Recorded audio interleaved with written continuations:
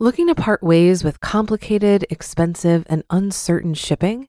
Then give your business the edge it needs with USPS Ground Advantage shipping from the United States Postal Service. Keep everything simple with clear, upfront pricing and no unexpected surcharges. Keep things affordable with some of the lowest prices out there. And keep it all reliable with on-time ground shipments. It's time to turn shipping to your advantage. Learn how at USPS.com/advantage. USPS Ground Advantage. Simple, affordable, reliable. This is Optimal Finance Daily, episode 1077, What to Look For When Buying a House. Hint, not the Granite Countertops, by Emily Guy Birken with PTmoney.com. And I'm Dan, I'm your host and narrator here, bringing you some of the best blogs on personal finance in audio form. And we've got much more content here on our podcast network that's being narrated to you for free. You can check out Optimal Living Daily, where we have a bunch of episodes covering personal development and much more. You can just search for Optimal Living Daily wherever you're hearing this show. But since you're here, let's get right to today's post on finance as we start optimizing your life. What to Look For When Buying a House. Hint, not the Granite Countertops, by Emily Guy Birken with PTmoney.com. The first couple in my group of friends to venture into homeownership bought a poorly constructed modern house situated right off a dangerous main street that was in a not particularly great school district. You might wonder what they were thinking. At the time, their decision seemed to make sense. They had fallen in love with the granite countertops in the kitchen, the spacious back porch, and the pocket doors to the enormous living room, which easily housed their big screen television and plenty of comfortable seating for their regular movie nights and parties. But several years after moving in, they found that they had to worry about replacing their roof and some plumbing, as well as keep an eye on various other structural issues that were growing problems. By then, they also had 2 children, and the area wasn't a safe or fun neighborhood to walk or play in. And of course, the issue of schooling was rapidly coming to the forefront of their minds. The biggest problem was that the lifestyle that they led when they bought the house, regularly hosting parties, had given way to a kid-centric life that was ill-served by their first home choice. My friend's housing issue seems to be a common problem among home buyers. After all, there would be no reason to buy a starter house if you were purchasing your home for the long haul. But often, home buyers will fall in love with either the trappings of a house, granite countertops, or how it fits their current life without really looking at how well it will serve them as a home. Before you fall for the original hardwood floors and make an offer on that new house, make sure you take the time to really determine if the house will be a good fit for you. Here's what to look for when buying a house.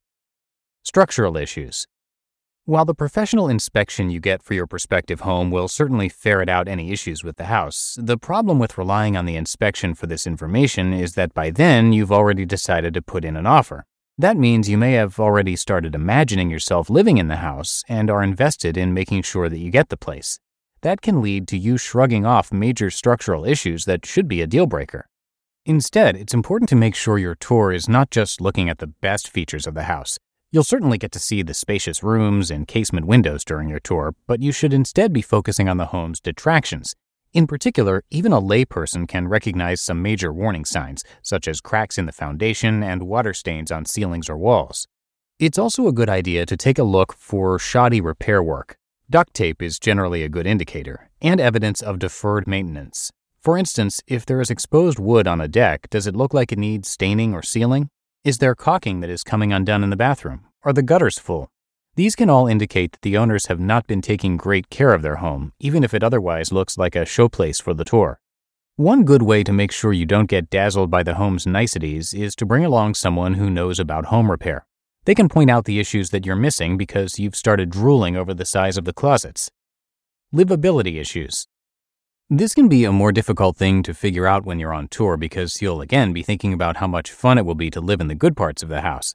For instance, if my husband and I had stayed in our first house, I would be cursing its single bathroom located on the 2nd floor during every single day of potty training. But since we were years away from having children when we bought the house, that particular inconvenience never occurred to us, although we did have other reasons to be unhappy with the single bathroom. So while some of the issues of livability are next to impossible to predict while you're touring the home, many are not. For example, as you're walking through the home, imagine you have to clean it. That might make you rethink the beauty of the 2-story entryway with the enormous chandelier, since that'll certainly be a major pain to deal with. In addition, think about maintaining the home. If the idea of painting your new home makes you depressed, it might be a good idea to move on to another one. Even if you never intend to wield a paintbrush yourself, difficult to paint and maintain homes are also going to be more expensive to contract out. One final thought exercise to go through is to imagine what it will cost to heat or cool the home. In general, the larger the home, the more expensive it'll be to heat. You can also keep an eye on the level of insulation in the attic, and yes, that should be part of your tour, and the age of the house and HVAC system should all give you an idea of what to expect on this front. All of that can help you have a better idea of just how much of a bite heating will take from your budget. Neighborhood issues. Even if you've found the world's most perfect house, if it's right next to a superhighway, you're not going to be happy living there. While we all have an idea about what sorts of neighborhood questions to ask before moving into a new home, that doesn't mean we always end up in places we'll like. Sure, you may, unlike my friends, be restricting your home search to neighborhoods with great school systems, but there's a great deal more to neighborhood happiness than that. So after you've had a chance to tour the house, take a tour of the neighborhood. Go for a walk around the block, see how your prospective neighbors have decorated their homes. Check out the sidewalk maintenance and look for evidence of neighborliness and friendliness. Some good indicators are things like kids' sidewalk art, people out gardening or sitting on their front porches, dog owners out on walks, etc. Also, get a feel for the businesses of the neighborhood. Do they reflect the sorts of places you'd like to frequent? Will you be able to get your needs taken care of close to home? All of these questions and indicators can help you to determine whether or not a neighborhood will be a good fit. The bottom line on what to look for when buying a house. Buying a home is a big decision, but often homebuyers spend much more time researching mortgage rates than they spend touring the house they end up living in. By taking the time to really determine if a home will be a good fit now and in the future, you'll protect yourself from the lure of shiny improvements that won't improve your life one bit. You just listened to the post titled, "What to Look For When Buying a House." Hint, not the Granite Countertops, by Emily Guy Birken with PTmoney.com. If you've been using Mint to manage your finances, I've got some bad news. Mint is shutting down.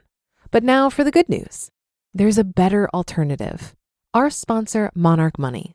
Mint users are turning to Monarch Money and loving it. Maybe you're saving for a down payment, a wedding, a dream vacation, your kids' college. I've found that Monarch makes it so easy to help you reach your financial goals, whatever they are.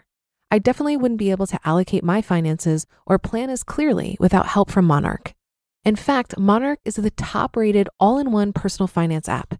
It gives you a comprehensive view of all of your accounts, investments, transactions, and more. Create custom budgets, set goals, and collaborate with your partner. And now get an extended 30-day free trial when you go to monarchmoney.com/OFD. After trying out Monarch for myself, I understand why it's the top-rated personal finance app. And right now, get an extended 30-day free trial when you go to monarchmoney.com/OFD. That's monarchmoney.com/OFD for your extended 30-day free trial. Looking to part ways with complicated, expensive, and uncertain shipping? Then give your business the edge it needs with USPS Ground Advantage shipping from the United States Postal Service. Keep everything simple with clear, upfront pricing and no unexpected surcharges. Keep things affordable with some of the lowest prices out there. And keep it all reliable with on-time ground shipments. It's time to turn shipping to your advantage. Learn how at USPS.com/advantage. USPS Ground Advantage. Simple, affordable, reliable. And that'll do it for today and another installment of Optimal Finance Daily. Hope you are having a happy Thursday, and thank you for being here each and every day and listening to our show. I will see you back here tomorrow for the Friday show. That's where your optimal life awaits.